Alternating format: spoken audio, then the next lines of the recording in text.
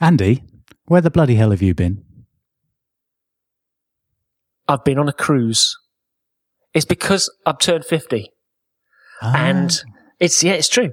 Back in November. And Sue and I got very excited about the fact that we can buy things from Saga now, including our car insurance, our home insurance. We look forward to the monthly magazine. It's fabulous. And did you know that you can go on these lengthy cruises around the fjords? Wow. I did not know that. It's fantastic. It's fantastic. Ice is an amazing thing. Anyway, so that's where we've been. We've been away on a cruise. Around the fjords. Around the fjords. Well, not all the time. We've been on 1 or 2 coach trips as well. Nice. Well, we're enjoying the fact that, we've reached a certain point in life now where, we don't need to be going out on a Saturday night getting tanked up and eating kebabs. We can enjoy ourselves at a more leisurely pace. On a coach. And there's nothing that we enjoy more than maybe a Sunday drive, packing some egg sandwiches. And that's what we do. We go out, and that's where we've been.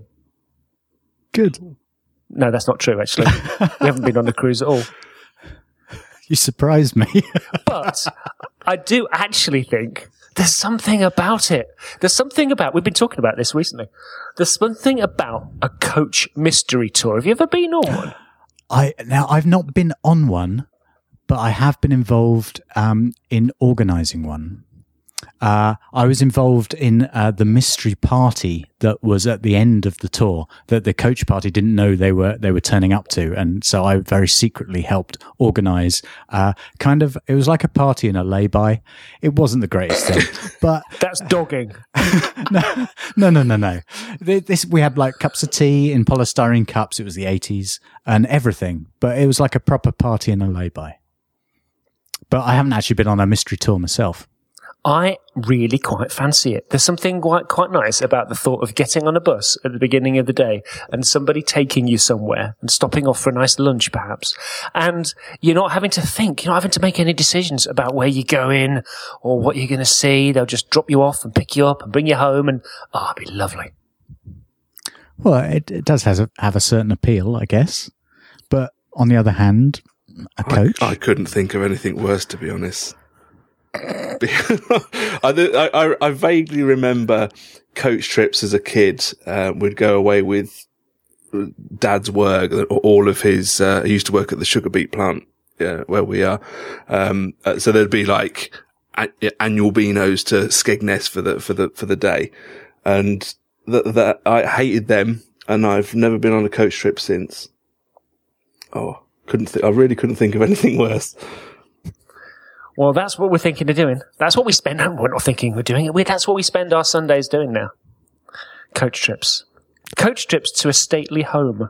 Oh, lovely. We've got an English heritage. Not English heritage. Is it English heritage? Whatever you get that owns all the stately homes. National Trust. No, thank you. We've got a National Trust. I've got a National Trust membership card. Yeah, we've got that. Yeah. Oh, okay, so I can't take the piss out of that then. Come here, you're thinking no big deal with your National Trust card. No. Come on. We all like a bit of Capability Brown. There's a show title, I think, right there. No, that's not the reason why there's been no unfinished business for the past few months, to be perfectly honest. I'm sorry for people that like listening to us talk about weeing in hotel kettles and burgers in brioche buns and all the, the sensible stuff that people seem to like to come and listen to this podcast for. I'm sorry. I wanted to do some, but I just had a complete crash when it comes to, energy or motivation or time or whatever. And it got to, I'll tell you what it was. I was working on Hardboiled Web Design, the rework of the book, which when Sue and I decided that we were going to do it, we said, it's going to be easy. It's only going to take 4 weeks.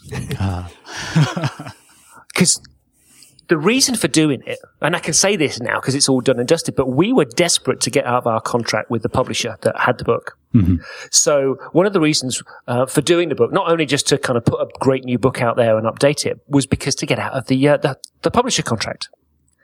So we looked at it and we thought, 4 weeks possibly. can't be that out of date. It's only been 5 years.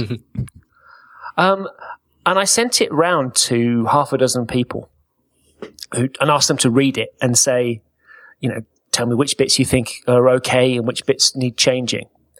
And I'd expected them to say, well, you ditch the animations, but bring in some Flexbox. Mm-hmm. So I thought there'd be one or two kind of chapters or whatever that needed some change. Oh no. Every single bloody page needed changing.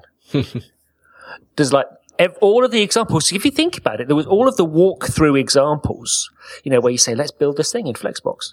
So, if you're building a layout, you can't do that unless you've explained what Flexbox is.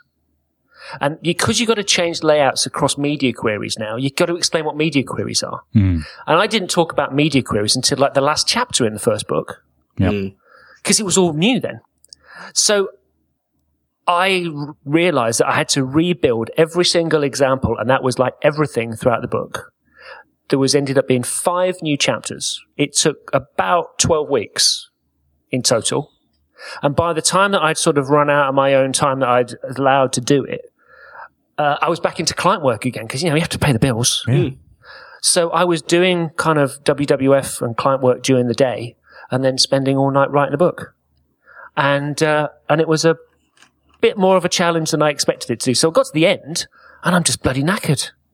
Yeah, I couldn't do that. I couldn't work all day and write a book in the evening. Well, I used to do that, but I couldn't do that anymore. I'm not a young man anymore, Andy. Well, you need to go on a coach trip. It did get a bit much, and I did kind of run out of energy towards the end. And the thought of actually having to prepare, there's not an awful lot of preparation needs to go into this podcast because generally we just make it up as we go along. Surely not. That's not what it says in my script. It's not, it's not shop talk or anything, thorough and prepared and professional. We're not professionals here. No, not at all. So it doesn't take that much effort, but the thought of actually having to kind of prepare for it and think about guests and topics and then edit it and stuff like that, I couldn't do it. So I was going to bring it back and we were going to do a Christmas special, and I had a whole Christmas special planned. And then, to be honest, I took a bit of a knock, personally, in December, and I couldn't do it. It just was not in me to do it. I had to basically keep myself from throwing myself under a train, let alone do a bloody podcast. So that was that. And then this year, and this just sounds like a litany of excuses, doesn't it? It's like everything kind of happened. But this year's been a bit shit for work.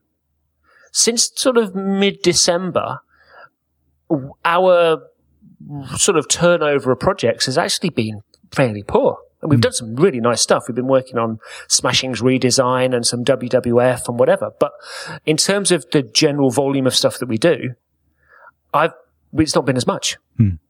So I've had to concentrate on, finding the work as well as doing the work. And podcast had to come second, I'm afraid. So what you're saying is that the dog ate your podcast. The dog ate my podcast. Exactly. But, I honestly didn't think that people were going to miss it. I didn't realise that people liked us talking about burgers in brioche buns and fish and chips in flat caps. Well. But apparently there's some strange people that do. And coach trips. Which and egg sandwiches. Weird. Coach trips is going to be my new meme. Oh, nice. Yeah. Nice. Well, instead of the kettles in hotel rooms. Yeah, exactly. That's ruined me, as you might have seen on Twitter from yesterday. I went to a UX camp thing, which is a little day of UX workshops up in Leeds, and I was gagging for a cup of tea, and just looking at the kettle, all I could think about was just your references to hotel kettles. So I didn't get to have a cup of tea in my room. Well, the whole thing about weeing in hotel kettles, I suppose, is if you boil it thoroughly, then it must be okay again. Yeah, I guess. But once you've planted that seed, it's... Yeah, I know. Yeah, I'm not sure it's okay again. I don't think that's okay. I mean, surely you can have a similar problem on a coach trip as well. You don't have a kettle on a coach trip. Well, maybe you should start taking one, because when nature calls... No, I was going to tell a story then a moment ago about a crisp packet and Alex when he was a young kid, and in a traffic jam. But I've decided it wasn't. It was a bag of tomatoes, actually. And but I've just decided that I'm not going to tell that story because I know that Alex listens to the podcast. Hello, mate. So we won't embarrass you again. I don't think you need to tell it. I think we've told ourselves. So no, I didn't think that people were going to miss it, but I've had umpteen emails and Twitter messages asking when it was coming back. And to be honest, that's cheered me up. After, a bit of a shitty time, that has sort of cheered me up and it's given me a bit more confidence to get back behind the mic again. So that's been good. Thank you to everybody for that. There have been loads of things that we could have talked about if I was still doing the damn podcast all that time. Because we could have talked about the Geek Mental Health Week that we did in October, which was a really good success. Enjoyed that. We launched our new header, banner, navigation, and everything, new theme for the website, which I thought was quite cool. For Stuff and Nonsense back in November. I was 50. There should be a drum roll sound effect. Do we have to sing? No, God. Actually, people did sing. Oh. I know, which was quite nice. Happy birthday, you old bastard. So I was 50. I did the book, obviously, like I mentioned. Lemmy's dead. Of course. Gutted about that.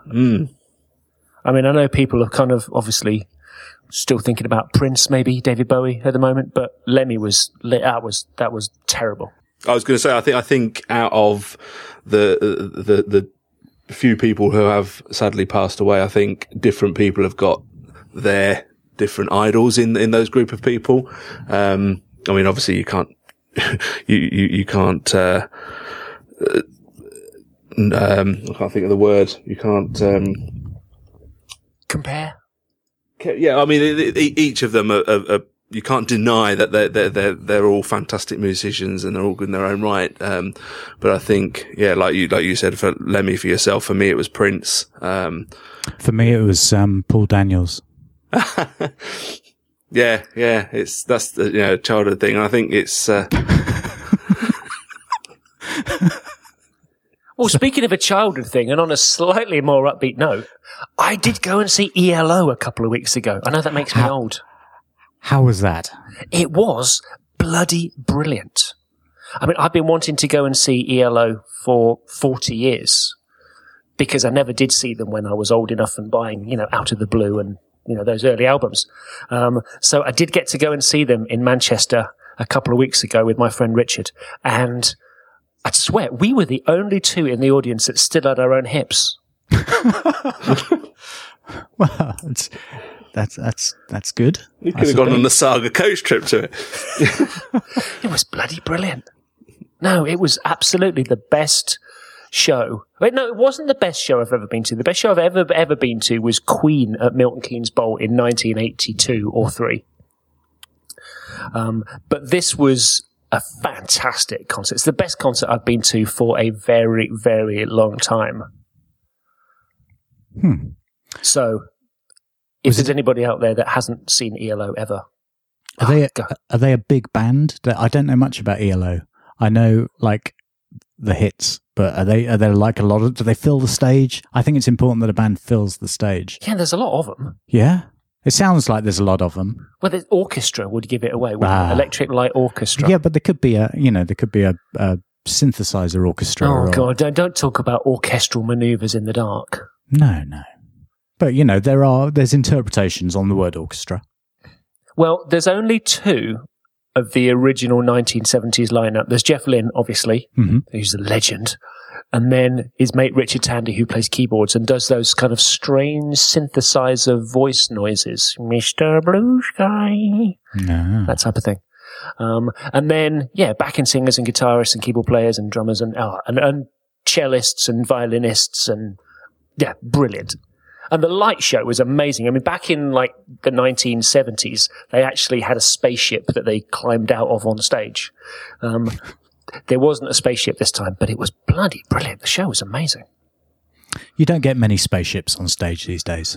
No. You see, I did see Motorhead on the Iron Fist tour where they came out of an iron fist.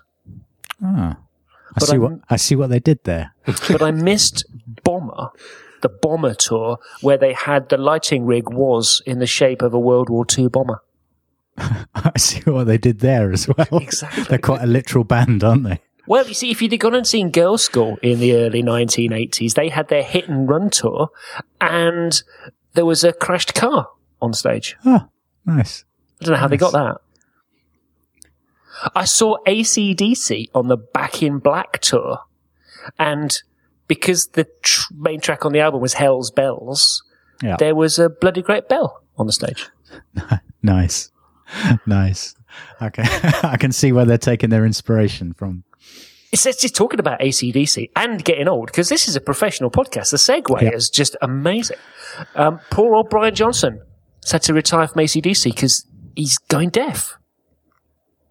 Well, are any of us surprised? Well, yeah, I think so. I can't imagine AC/DC without him anymore. Well, no. But maybe he should have been looking after his hearing.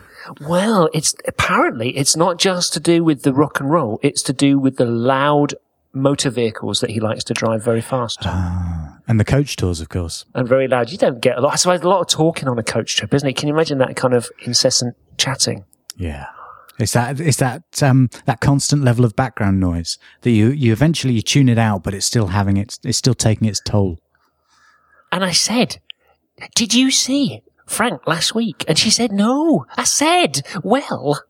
And that's what they say. It's all that old women doing that for 4 hours. Which way is he going? He doesn't want to go this way. He wants to go M62. I wonder where he's going to park. You can't park round here. It's too muddy. I'm getting into character. Lavy's blocked up again. Pass the kettle. I get into this, and all I can think about is Alan Bennett. I love Alan Bennett.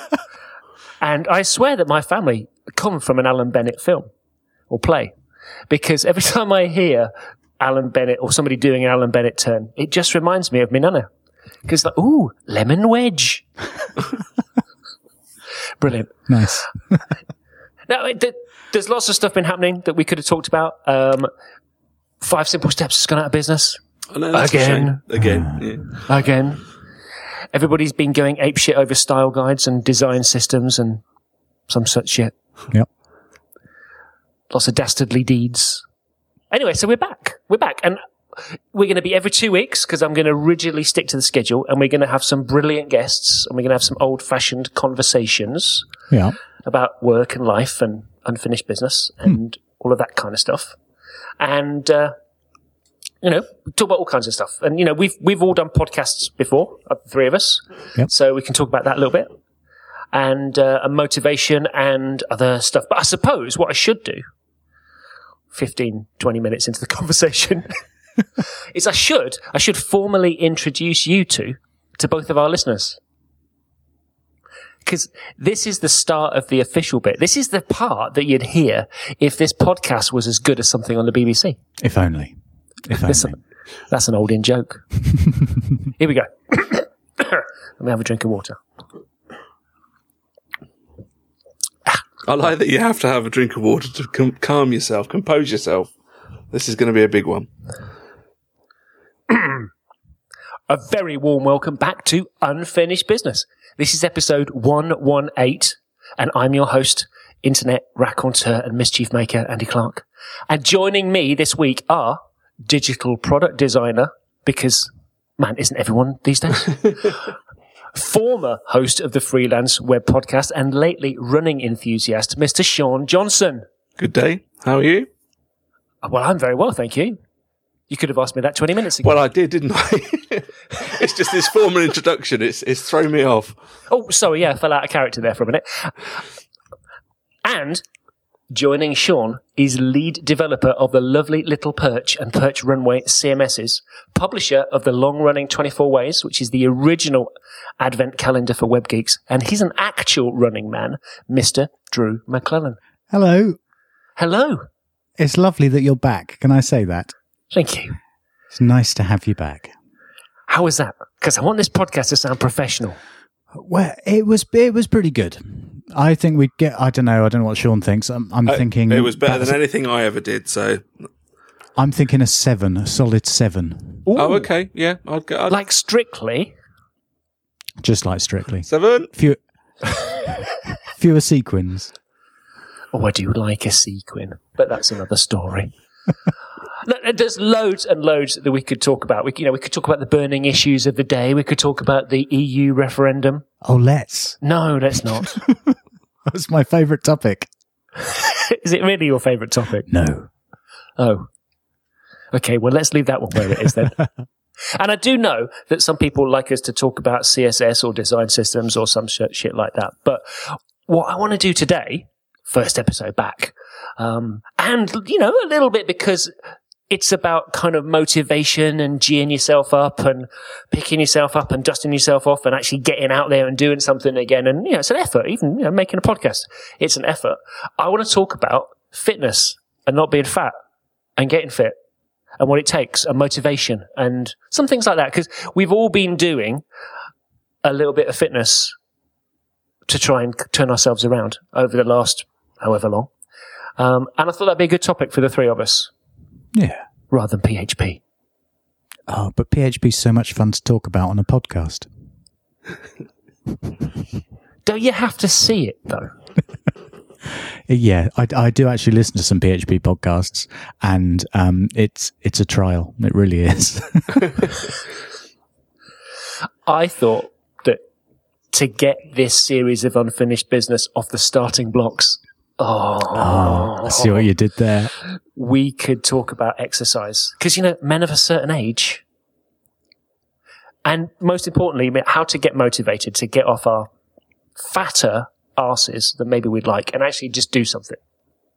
Because, like I say, we've all been doing it to one degree or another. Mm-hmm. And that's what I want to talk about. If that's okay, if everybody feels comfortable with sharing their... I'm not going to measure you, obviously. I don't want you to speak your weight. I don't think your scale's big enough. For me, anyway. I do feel sorry for the people on Biggest Loser, and particularly, have you seen, because I like it, to be honest, this is probably going to sound very politically incorrect, I do like watching a fat program. Oh, I love a fat program. I really love a fat program. Obese, A Year to Save My Life. Yep. One of my favourites. A classic. And it's very sad and a little bit humiliating for the poor fat people that have to do it. But when they're so big that they have to stand on the cargo scales. Wow. Yeah. No, I like the more motivational fat programs. So I like things like Biggest Loser, where you've got people who their weight's got out of control and they show them how to solve it and how to set themselves on the right track. And so you see them over the progress, they progress over the series and lose the weight and get healthier. And it's like motivational. Those are the ones I like. Well, I get what you mean, but the problem with the problem with Biggest Loser particularly, and a lot of those fat programs, is Americans. You can get an Australian version. Oh, that might be better, but it's not just Americans, although they've got a lot to blame for lots of stuff. It's the format of their TV shows where, for example, when it gets to the weigh-in part on Biggest Loser, you've seen them peddling their asses off throughout the episode, and then it gets to the team weigh-in bit at the end, and it takes like 45 minutes because there's just so many bleeding adverts, and it'll get to be like, so Stan has to lose £10 this week, otherwise his team goes into, I don't know, some vat of acid, and he stands on the scales and it's like, last week you weighed 490 pounds and this week you weigh, and then there's adverts. And then after the adverts, they then repeat the last 2 minutes of the bloody program. But the really cunning thing is they don't exactly repeat it. They don't just replay it. It's like another take of them doing the same thing. So they say the same thing, but slightly different, but it's a complete another take they've done for coming back from the ads. So they kind of just phrase it a bit differently, and then they go into the weigh-in again. Well, they could speed the program up by about 20 minutes just by lack of repetition. Yeah, we I have to say we Sky Plus it and then just fast forward through all the boring bits. Do you have it on a series link? Oh, of course, yeah. Got to series link that up.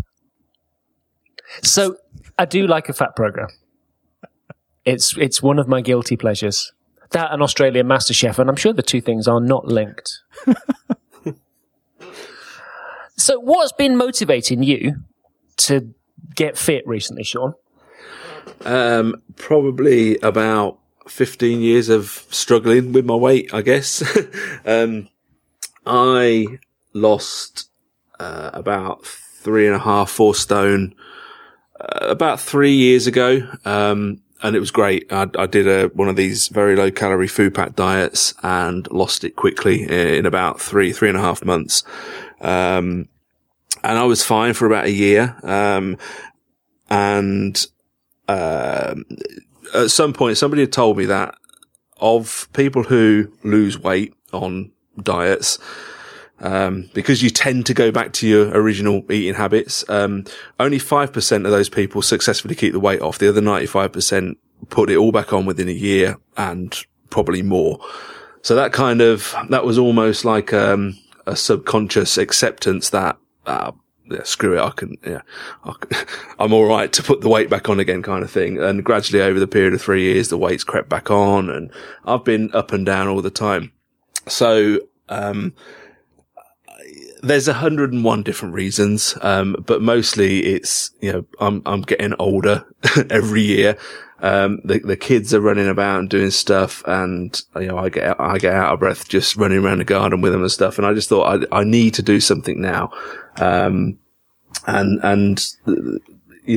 seeing other people online sharing their experiences of weight loss and struggling with weight loss and diet and all that kind of stuff, I just thought, Joe, what? Let's try and do this. I'm going to record my progress in little videos for myself. And I can use that for, almost as a visual reference point for myself, but also if I do start struggling, I can just go back and watch the first couple and remind myself why I'm doing it. And just try and give myself a bit of, drive. So, it's something I've been doing for the last, say, 10, 15 years. And I just want to get somewhere now. So, because the problem for a lot of us is that we tend to sit on our asses for work for most of the day. Absolutely. I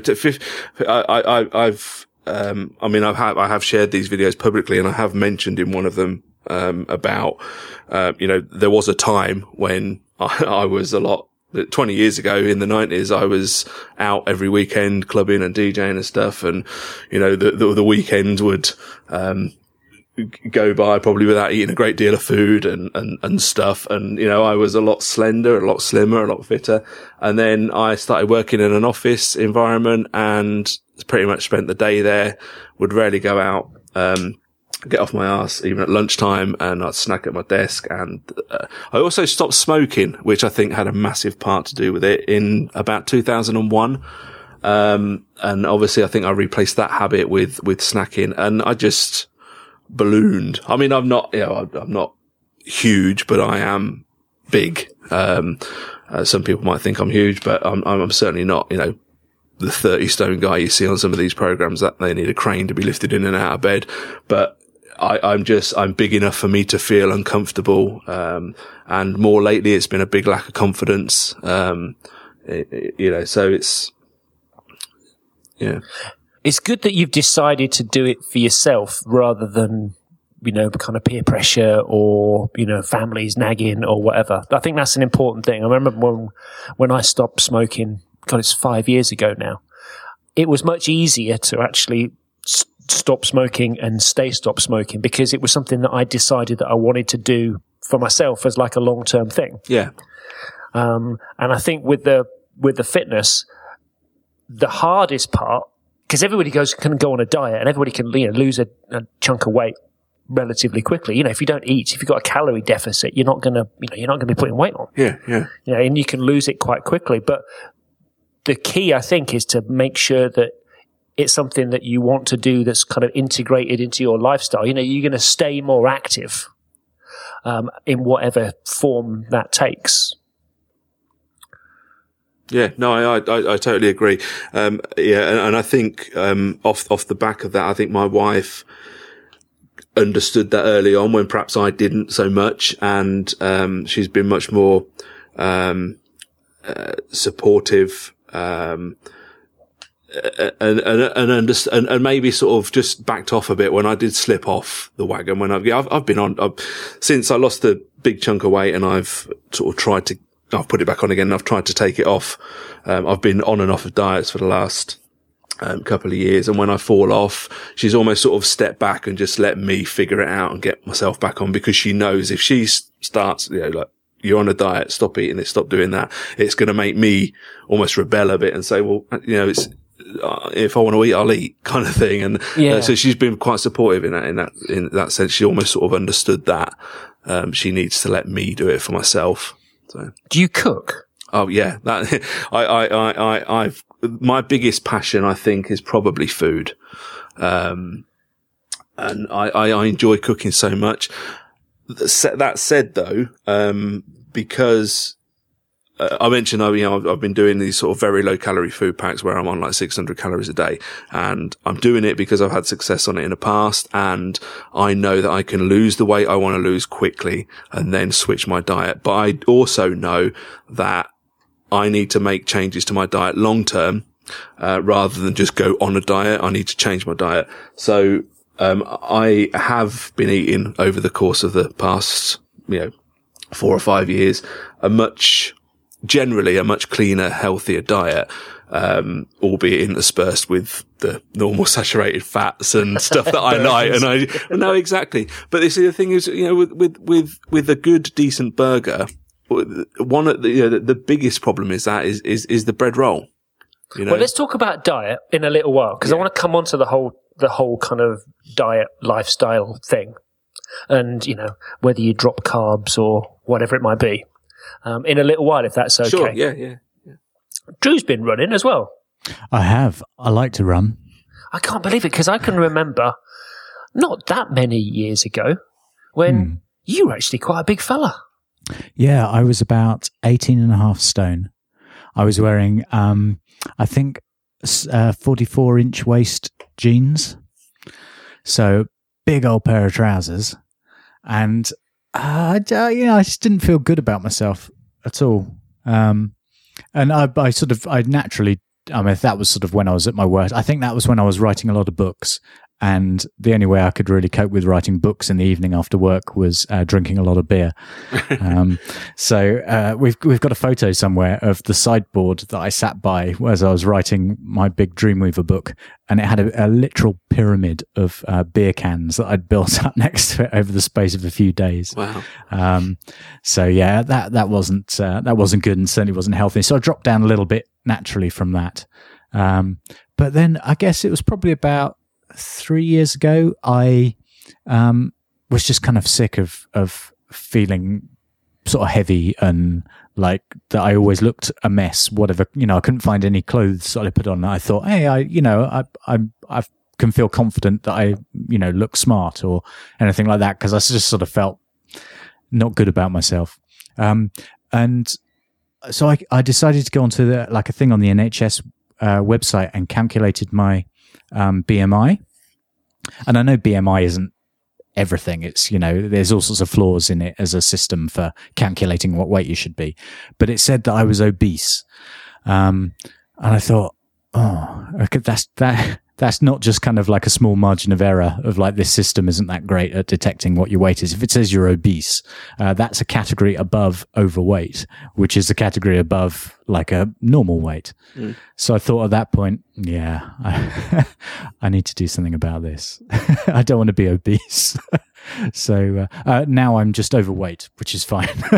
I'm all right being overweight. You don't look overweight, though. I mean, No. we got together for coffee in Bristol a couple of weeks ago, and you're looking, well, if you don't mind me saying, looking rather buff. Thank you very much.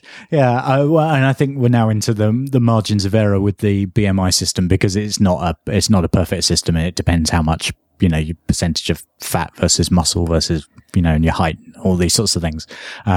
So I'm sort of in the overweight category, but I'm certainly a lot healthier than I used to be. I think, I was going to say, I think that's the important thing is, it's how you feel. And as long, if you've made an improvement to what you were, then that's a bonus. Whether that's just, a stone or two lost is going to be better than being a stone or two heavier. But most importantly, it's how you feel. And if you're happy with where you are, that's fine, I think. Yeah. Yeah. So interestingly, I've not really changed my diet at all. I still just sort of pretty much, I mean, we eat fairly well. We don't eat a lot of processed food. We cook at home. And at the moment I'm, not eating any meat or anything either, although that hasn't sort of seemed to have any impact on my weight at all. But I haven't really changed my diet in terms of weight loss. I've just been more active. I just sort of got myself out moving, got myself out of my chair that I was spending, 16 hours a day in, and just moved. And that makes all the difference. And I found that obviously it helps from, like a weight point of view. I've lost weight, but it helps from a mental point of view as well, sort of being outside in the open air or just doing something a bit different, being, not stuck in front of your screen all the time, just going and letting off a bit of steam, doing something active. I found that I feel much fresher when I come back to my desk. How often and how far are you running? Well, at the moment, I'm trying to do 30K a week. So I'm doing a 10K 3 times a week, pretty much. Wow. And that was something I started doing in January, like a New Year's resolution thing. Not because it was a big step change from what I was doing before, but I thought, hey, it would be good just to keep myself motivated, and I try and get out and have a run 3 times a week. So that's what I've been doing. So I tend to run on a Tuesday night and a Thursday night, and then a Saturday morning. And that takes how long to do 10K? Well, in a race, it would take me about 47 minutes. But if I'm just going out for fun, it'll be about an hour. God, it would take me about a fortnight. I'm not a natural runner. No, I'm not a natural. And the dog ate my running shoes. I'm not a natural runner. I'm not. I mean, you go to races and things, and you see the people who finish first, and they're like, wiry praying mantis type people, and then you got people like me finishing towards the end of the field, who are not built for running at all. I'm not a natural runner, but I do want to be more kind of cardiovascular fit. That was one of the big reasons for wanting to start getting healthy a few years ago for me, because I'd quit smoking. I'd been a couple of years, 2.5 years or something. And I used to smoke a lot. I mean, I'd never without a cigarette. I could easily do 40 a day. Wow. Which was, and I was smoking red Marlboros, and, they were fairly heavy things. And I stopped, and then even a couple of years later, I was still finding it increasingly difficult to kind of get up and down stairs. I mean, it wasn't massive. I think I'd gone up to about 15 stone, which for me was actually the heaviest that I've ever been. I mean, if you'd have said to me, how heavy are you? I'd have said 10 stone 2. Because that's how much I weighed when I was a student, in the 1980s. I was always as skinny as a rake, and I was always 10 stone 2, and I always had a 30-inch waist. And obviously I'd piled a little bit of weight on after quitting smoking, because I'd just eaten my feelings and everything else.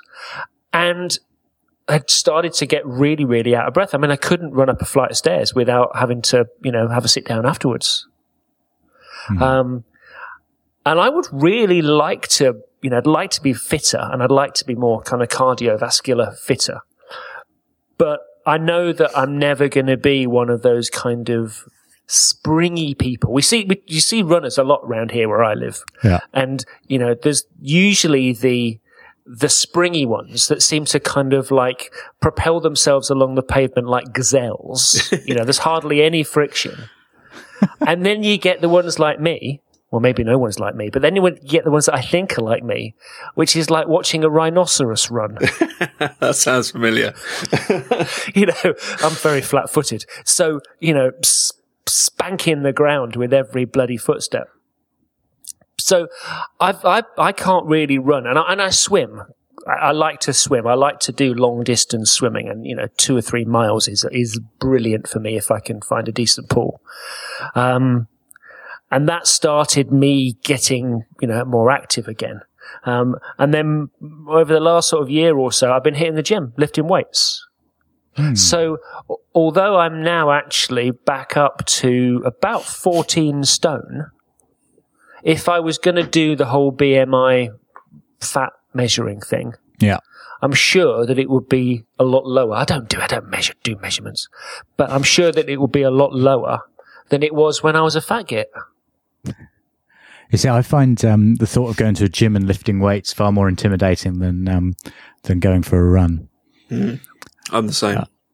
But I go at about 8:30, sort of 8:15 in the morning for about 45 minutes. And at that time of the day, there's nobody else there.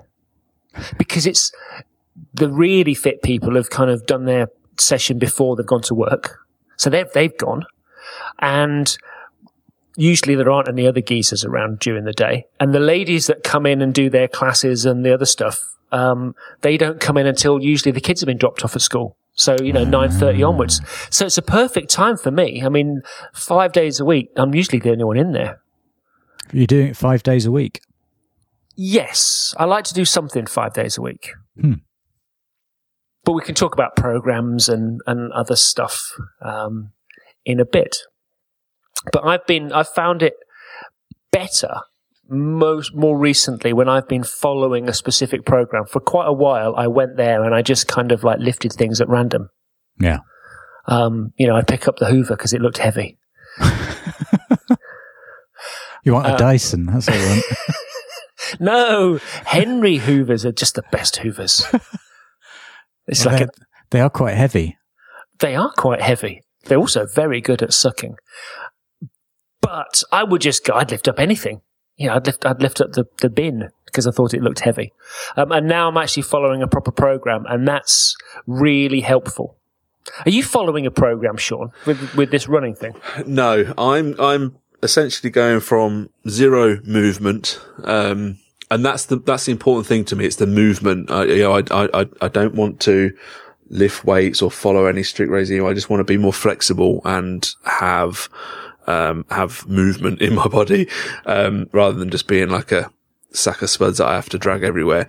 But no, in terms of, program or regime, I'm getting up and, trying to run a distance every day. I'm currently doing just 1K, which in comparison to Drew's 10 is, probably isn't worth money. Well, no, exactly. That's how I see it. I've tried doing the couch to 5K thing before, and I've had lots of advice, read plenty of books and magazines about, obviously having a run day, then having a rest day.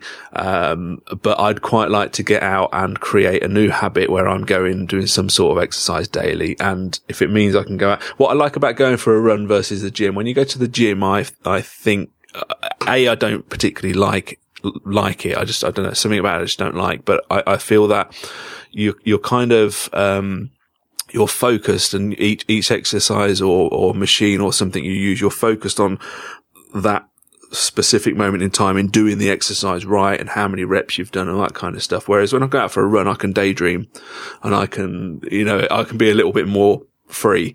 And that's what I like. I think that's why I chose to do run. It's also something I can do. I can go out of my back door and run. I haven't got to get in the car and drive to a gym or whatever. It's something I think I can pick up quite quickly. But yeah, started off doing 500 meters and thought I'd be doing that for weeks. But actually very quickly went up to 1K. I'm doing a K a day. I actually walk out to a point, which is 1K, and then run back. So I'm kind of, I might start running both of those legs and do 2K a day, but that's essentially what I'm doing at the moment. Well, you just got to take it steady. I mean, I hadn't swum for like 30 years or something. And we went out for a weekend and there was like a little pool and I was kind of, flapping around and then thought, I quite like this. I'm going to go back to swimming again. This was years ago. I need to do something.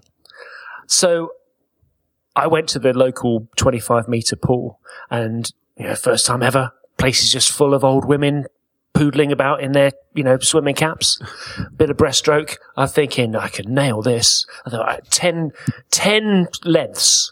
I'm going to build it up, 10 lengths every time I come. By the time I'd done about 4, I'm literally laid on the side of the pool and was the strangest colour so much that the lifeguard had to come over. All the old women were fine. They were flapping around like normal. I'm the guy that's laid on the side of the pool going, and the lifeguard's coming over going, are you okay? It's the armbands, Andy. They hold you back. I've told you before. But you just got to build it up. And then like the next time I did more and then the next time I did more. But with not too long, I think it was about 8 weeks or something, I'm swimming a mile a morning. So I'm sure that give it, 4 to 6 weeks or whatever, you're going to be running both ways and some. Oh yeah, already I've got to a point now where I'm only 3 weeks in, and I'm getting to the end of the 1K, and I can easily turn around and run back. But I've sort of said to myself, no, I just want to do I'm happy doing what I'm doing for the moment. But what I'm noticing is I want to improve my pace. I want to start out and run the same pace. It's a flat track on our farm, so it's there's no hills and things. I just want to build up a consistency in my pace and then gradually improve that pace. But what I'm finding and I'm noticing is I seem to be focusing on each step as my foot goes down and kind of I'm improving. So I know in time I'll certainly gradually build it up. I don't know if I'll switch to doing anything lengthy, like what Drew's doing, but if I can run, I don't know. I haven't set myself any goals actually in terms of what I want to achieve with the fitness, with the running and that side of things. It's more a case of I've set myself a goal of losing 3 stone in 3 months. But I'll see where it pans out. I mean, if I end up doing, say, a couple of 5Ks a week, that'd be awesome. It would. But I do like the idea of going out and doing, because if I have a rest day, if I do 5K, then a rest day and a 5K and a rest day, on those rest days, I don't currently have any exercise that I could replace that with. So I would rather do a bit of exercise every day. Just so I'm moving and stuff. So, how do you stay motivated? Because there's that old cliche about everybody buys a gym membership in January, and then they use it. What is it like? Most people don't go after like 2 weeks or something. Yeah. And I find that if I make it regular, if I make myself get up every day and go to the gym and do something different, it's not always the same thing, then I find that easier to keep the motivation going. Whereas if I have, for example, I didn't go Saturday, I didn't go Sunday, I missed Monday for a work reason. So by the time it gets around to sort of Tuesday of the week, I haven't been for 4 days. And it's easy to not go again, isn't it? It's hard. Yeah. You just think, let it go. Yeah. So how do you keep motivated? That's the question. Well, I could never do it on my own. I tried running or getting into running for a good few times. I tried like watching telly on a treadmill. I tried running outside on my own, and I could just never get myself motivated to do it consistently and to make any improvements. And running's really hard when you start because it feels so alien. It's exhausting and it hurts. And you have to sort of push through to get to that point of doing it enough where you start to feel a bit of an improvement and you can feel that actually, no, this is fun. And I could never get to that point. So I only really properly got into running, when I moved to Bristol a couple of years ago and I joined a running club. And just the fact that there was like a scheduled run going out at 6:15 on a Tuesday evening and 6:15 on a Thursday evening. I know that if I set aside that time, and I couldn't let anything flow into that because, if I wasn't there at 6:15, they'd go off without me. I couldn't think, oh, just another half an hour working and then I'll go. You know, you have to go at that set time. And that was the thing that really got me motivated and got me doing it regularly. Because when I was left to my own devices, I just couldn't do it. And you get to hang out in parks. Yeah. Wearing matching T-shirts with the people next to you, which is quite good. And spandex. Speaking of spandex, you've been doing your YouTube videos and blog posts and... You won't catch me wearing spandex, though. Not yet. Not yet, but it'll come. I mean, I think that's really cool. I know you're not doing it for other people to gawk at. You're doing it for your own kind of motivational stuff, and you'll use it as a record of, you know, your progress and things like that. Yeah. But I can imagine that, you know, because we might laugh about it, but everybody's a bit sensitive to a certain degree, aren't they? And you're putting it out there. Yeah. Well, I think it's probably because, like Drew says, having somebody else, it's almost like you've got somebody else to be accountable to. Because, like I say, I mean, we were saying earlier about, you've got to do it for yourself. And, you know, if you do miss a day or two, this is another reason I want to go out every day rather than every other day, is because if I do miss a day, and then then I miss another day, and it's like, well, actually, I can't be bothered now. So that's why I want to try and get out every day. So I create a new habit which I think I'm getting there now. I mean, I think because I'm doing the shorter distance, I've quickly got to the point where actually I'm enjoying it. Now, God knows what'll happen if I try and run, say, 5K. But yeah, so I thought if I record these videos, I can use them for, just a bit of a spur on if I do think, oh God, I haven't been out for a couple of days, and I can remind myself, about why I was doing it and kind of have a visual reference point and see how I'm progressing over time. And yeah, so I started recording the videos. I had no intention of putting them online. And I actually saw a video, cause everyone's vlogging at the moment. And I was watching, it's like podcasting was 3 or 4 years ago. Everyone's now vlogging instead of podcasting.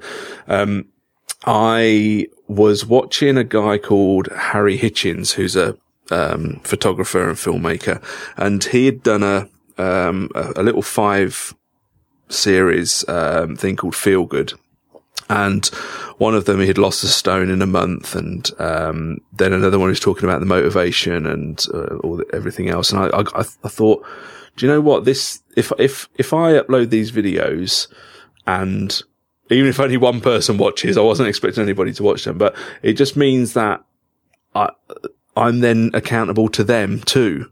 And I thought, well, let's do it. So I uploaded them, I don't know, probably a couple of weeks ago now, and they sat there for a week, and I was so nervous about announcing it, and I just thought, sod it, let's do it. And cause I'd already said a few weeks ago, look, I'm going to do 3 stone in 3 months. And everyone was like, yeah, go on. Yeah, you can do this.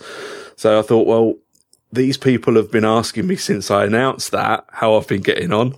And I thought, okay, well, let's put them up there. Let's show these people. And now, it's there. It's out in the open. And, you know, and in fact, the thing that I was expecting, a comment from a certain person that we both know quite well, lives not too far away from yourself.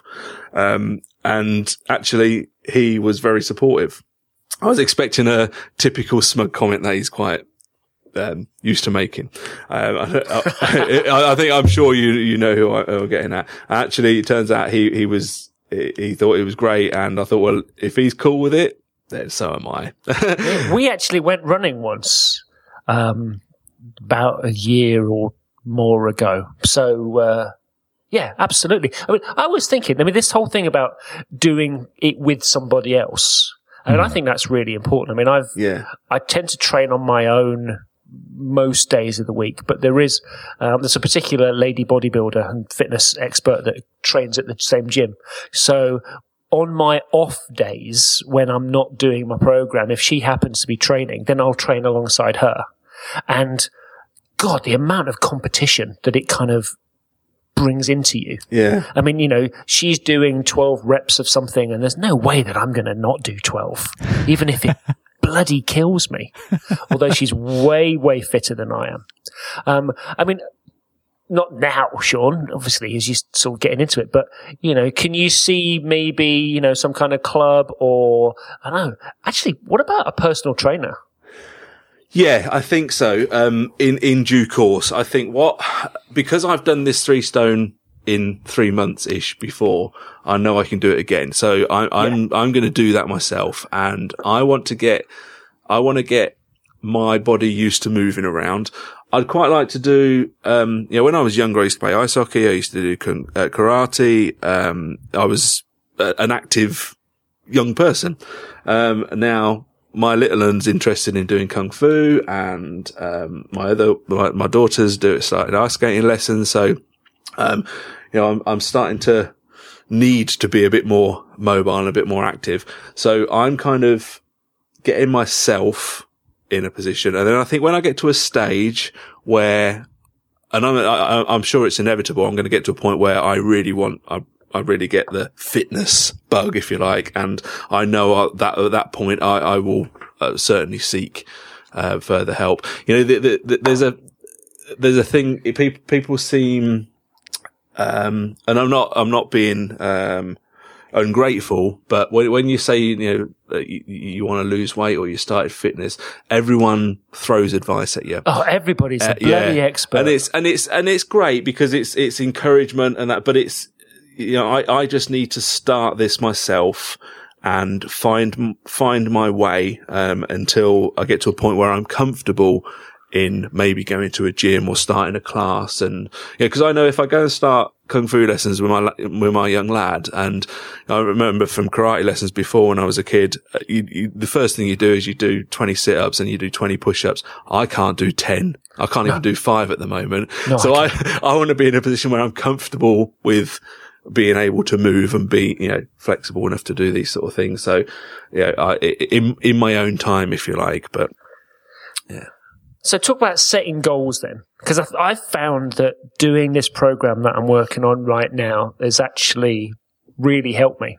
I'm doing this thing called 5x5, which is strength training for anybody that knows about weightlifting.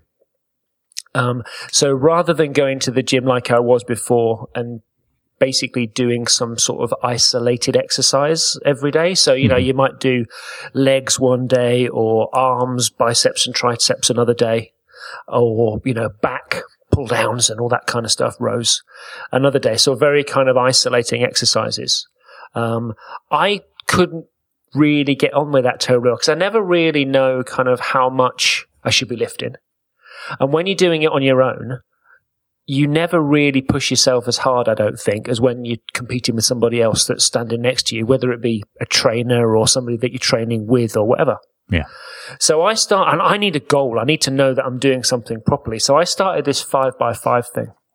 And basically, it's 2 sets of exercises, basically, that you do alternately. So exercise A, you might do on a Monday, and it's going to be squats, probably an overhead barbell press, or and deadlifts. So 3 exercises, and you do 5 repetitions of 5 sets. Okay. So 25 of each one, and it's the same weight. It's none of this kind of increasing or decreasing the weight as you go through the sets. It's the same weight for all the sets. And then exercise set B is going to be squats again, because you squat every day. Then it's going to be like a chest press, or it's going to be a barbell row, something like that. So 3 exercises, 5x5, alternating. And every day, or every time you do an exercise, it raises the weight by 2.5 kilo. Ooh. So I started off on the 29th of January, and I was squatting 30 kilo. Mm-hmm. And yesterday I squatted 70. Ooh. Wow. And so, tomorrow, no, not tomorrow, but the next one will be 72.5. So I find that really useful because I know what I've got to do. I either know whether I've done it or not. I know what the weight should be, and I can see the progress. I can see it myself, but I can also see it on the chart as well because I've got the app. I've got to have an app to follow. And I find this thing really, really useful rather than just kind of, doing it willy-nilly. Well, that's why I set myself originally 500 meters. And if I could run 500 meters, which is nothing in comparison to, 5K or 10K, but that I gave myself that goal. And then when I could do that comfortably, I then pushed it up to the 1K. And I think that's what, giving me that and giving myself the 3 months to lose 3 stone is what I'm focusing on right now. The goal setting thing, I think that's probably why I haven't been so successful previously because I lost the weight so quickly before. I thought to myself, I can do it again. And I've never really been that focused. I just I've started a diet 2 or 3 weeks later, I've fallen off the bandwagon and it kind of, it's, not having the goals. I've had no success, but now I've given myself these goals. I really seem to be finding my feet and being, getting somewhere with it. Have you taken, either of you, before and after photos or videos, I suppose? No, I didn't either. No. You see, and I wish I had. I wish I'd taken them when I was at my fattest. There is a photo of me on stage at Milton Keynes Geek Night, which was one that I found sort of shortly before I started losing weight. And I filmed most of the frame, so that's quite a motivational reference point. If I sort of look back at that, I think, yeah, I'm doing all right. But yeah, no, I didn't actually take a formal picture. That's a bit weird. No, but people do, and they always say, "Oh, you should do befores and afters," so you can, see your progress month on month. I never did it, but I might start doing it now, actually. But it's that whole thing about I've got to take my shirt off and, Sue, can you take a picture? It also just sounds a bit odd, doesn't it? Well, I did take a picture, but I wasn't naked and I will never go naked. I had when I lost the weight before, I had a sweatshirt, and it fitted perfectly. Now, not so much. So I kind of like a grey Michelin man. So I've got a photo with me wearing that and the running trousers that I wear, which are they're not skin tight leggings, but they're not baggy jogging bottoms either. They're kind of like in between. So I've got a photograph of me front and side, which I won't share until I've got something to compare it with. But for that very purpose, I've seen before and after photos, and I think it helps with the motivation for me. When I get down to that point, I can look back and think, I'm not going back there again. I've also got the photo, which I have shared in one of the videos of me from back in the 90s. If I can get down to that, well, I'll think I'll go out and have a big fat greasy burger to celebrate. Well, we were going to come back to talking about diet, so that was a brilliant segue. Because I think that, I know of people, people that go to the gym and, that do a lot of, they do a lot of kind of faddy stuff. Yeah. They'll really heavily train or diet for a certain thing, and then let it go again, and then there'll be another diet, and then it's kind of up and down and up and down. I'm convinced that can't necessarily be good for you.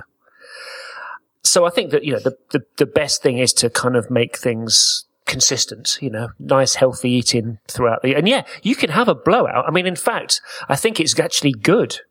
I think it's good to have your cheat day or your treat day or whatever you call it. Ours tends to be Sunday lunch. We'll drive out to Anglesey and have a really, really nice Sunday lunch. Because otherwise, it's just boring. Yeah. There's a friend of mine that trains a lot and, all he eats is chicken and broccoli. and I'm like, that must be so boring. So boring. So not doing crash diets as well, I think, is the other thing. What's this VLCD diet you're doing? It's very low calorie food packs. The VLCD stands for very low calorie diet. I'm essentially on, the one I did before was a branded one. It's Lighter Life, which is kind of like your Slimming World and your Weight Watchers type thing. You have 4 packs a day, totaling about 600 calories a day, which most people are like, whoa, that's dangerous, surely. But it's not. Each pack has a quarter of your recommended daily allowances for minerals and vitamins and all your other bits and pieces.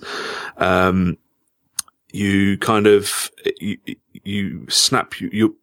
put yourself into a state of ketosis, which is essentially where it's a natural, metabolic process that your body does anyway. But when you strictly limit your carbohydrate intake or your calorie intake, your body goes into this state where it starts essentially burning the fat because it's got no carbs to burn. So that's what happens. They don't recommend you do it for more than 12 weeks at a time, which is why I've set myself a 3-month thing. And, regular checkups with your doctor. My doctor's happy that I do it. And as I say, I had success on it before. So that's why I'm doing it now, because I know I can get that weight loss I want. I am also fully aware that I can get probably as much a rapid weight loss on a healthy eating diet, of, eating raw foods, unprocessed foods, cutting out the carbs and, the sugars and things. But my diet will probably switch to that as I come towards the end of my 3-month challenge that I've set myself. Because I know longer term, I enjoy the healthy foods since I've been eating more raw foods and, less processed foods, that I quite enjoy that anyway. So, that will be my diet longer term, but for the immediate, thing is I'm going to be on these food packs. Just, it's almost sort of, it's a plan that's been written out for me. Whereas if I was going to go on the healthy eating thing, I'd have to, go through cookbooks and find recipes and have that stumbling block that come 4:00. Oh shit, what I'm going to eat for my tea. Whereas with a food pack, I'd rip it open, put some hot water in and boom, I'm done. So. Yeah, see, I can't cook. I mean, I can't boil a potato. So, I mean, I'm really lucky that Sue's a brilliant cook and she knows a lot about food. So when people are talking about, healthy diets and stuff, we don't eat much crap. I mean, apart from the fact that I have to pass McDonald's on the way to the office from the gym every day, which I love a McDonald's breakfast, but we generally don't eat crap. Very rarely. We don't eat anything that's processed. We very rarely eat, sugary things or, whatever. So there's not a huge amount for me to kind of cut down on, really. What I am thinking of doing is because we've got a holiday coming up. And this is me contradicting myself because, I just said a minute ago that, people train for holidays and then, bulk up again. But, we've got this holiday end of June and it's my goal. It's that thing that I've got in my head. And I think it's helped me psychologically, actually, particularly this last few months, to think, do you know what? That's something to focus on. And I know that that's probably not healthy psychologically. I know it's not exactly an eating or disorder, or what do they call it? Body dysmorphia or some such thing. I know it's not that, but I know it's a control issue. And I know that, I'm controlling that aspect of my life by, exercising and dieting and everything else. And, that's leading up to this holiday. So I am going to do some sort of fairly heavy lifting for a few weeks. And then I'm going to go on to, they call it shredding, which is basically, an awful lot of protein and reasonable amount of fat and minimal amount of carbs. So it's not just eating shreddies. It's not just eating shreddies. That's a shame. Or honey nut. There was. I remember in my last 15 years of fad diets, there was a shreddies diet where you did have bowls that you pretty much just ate shreddies. I never did it because I hate shreddies, but it's crazy.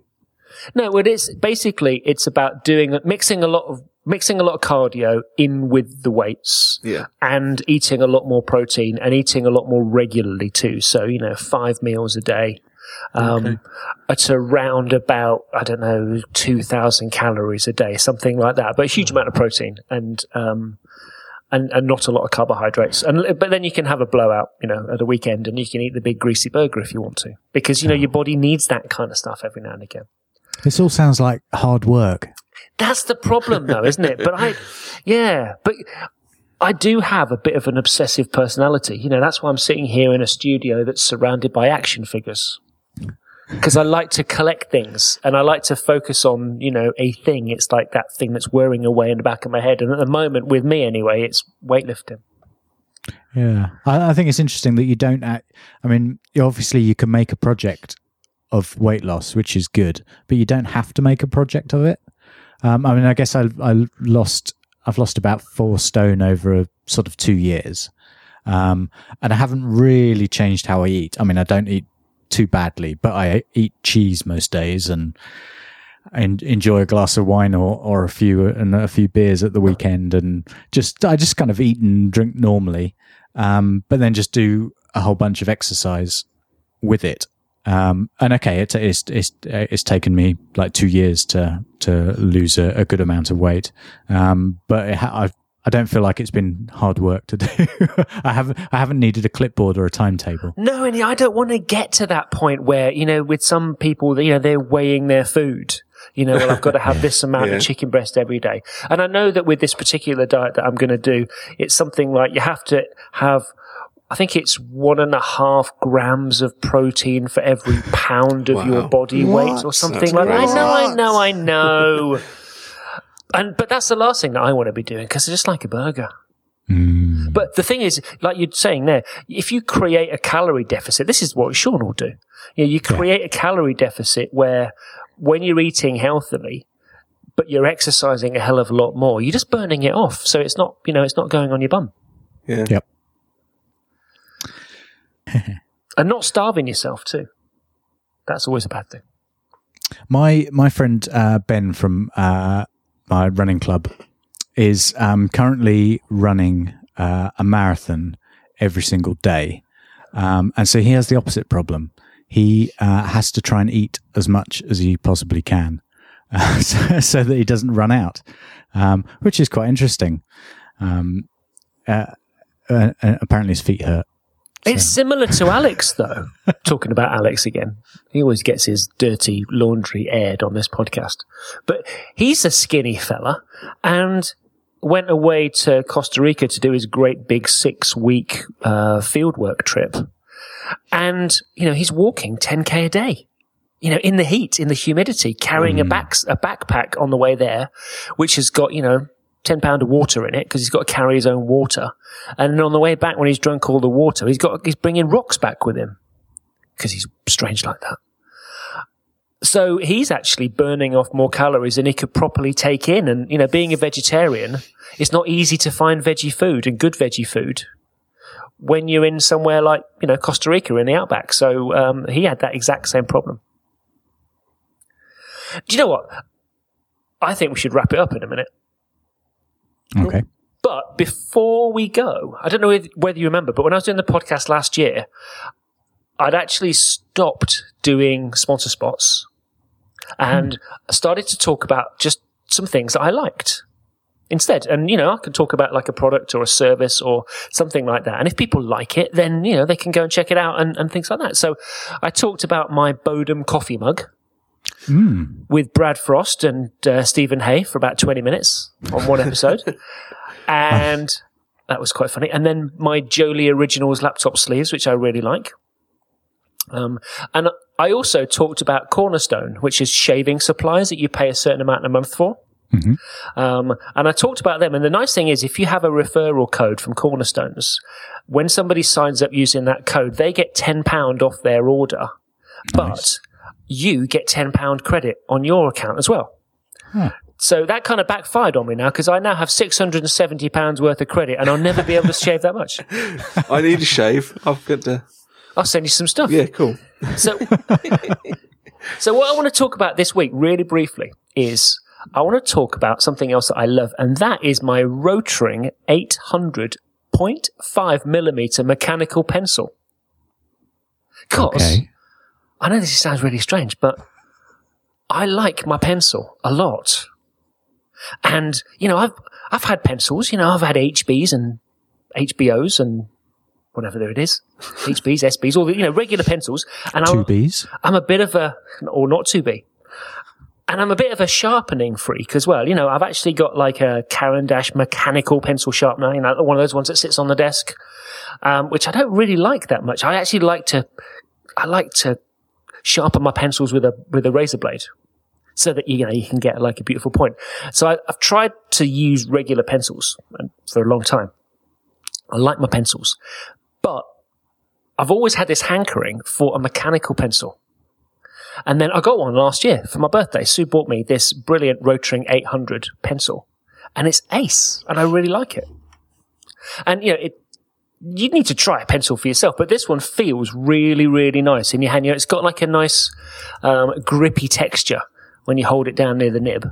And then when you twist the little top to get the nib to come out at the bottom, like the little lead to poke out at the bottom so you can write with it, that's really nice and grippy.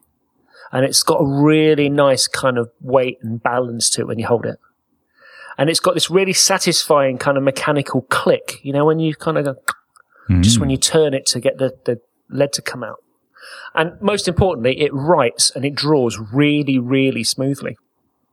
In fact, the only thing that I think I could criticize is that it's got this little built-in eraser in the other end, not the nib end, top end. And it has a little cap that goes over the rubber, like a little black cap. And that's the only thing, because it's not attached to anything. It's the only thing that I have to try really hard not to lose or swallow, because that's what I do. I put it in my mouth and I pull the cap off with my teeth and then use the rubber. And if somebody says something to me, it's gone in my mouth more than once. So that's the only thing. And this was a present from Sue for my birthday last year. And it's brilliant. I really like it. So what I'm going to do is I'm going to put an affiliate link to Amazon in the show notes on the website. So if you feel inspired that you want to try my favourite pencil, then you can click through, and I'd appreciate you clicking on that link. And that's something that I like. Cool. Who could resist such a thing? It is lovely. Funny thing was that Sue had the idea to get me this pencil for my birthday. And before my birthday, we went out to Smashing Conference in Barcelona.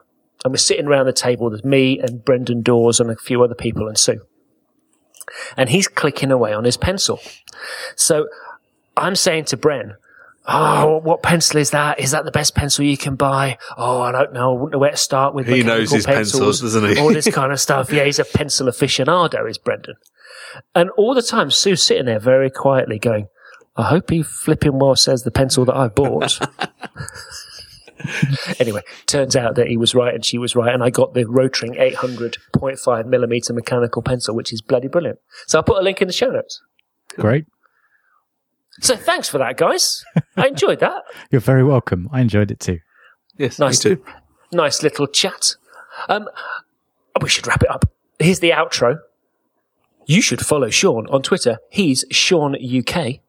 And you should follow Drew too. He's at Drew M on Twitter, or me at Malarkey, to ask questions and suggest topics.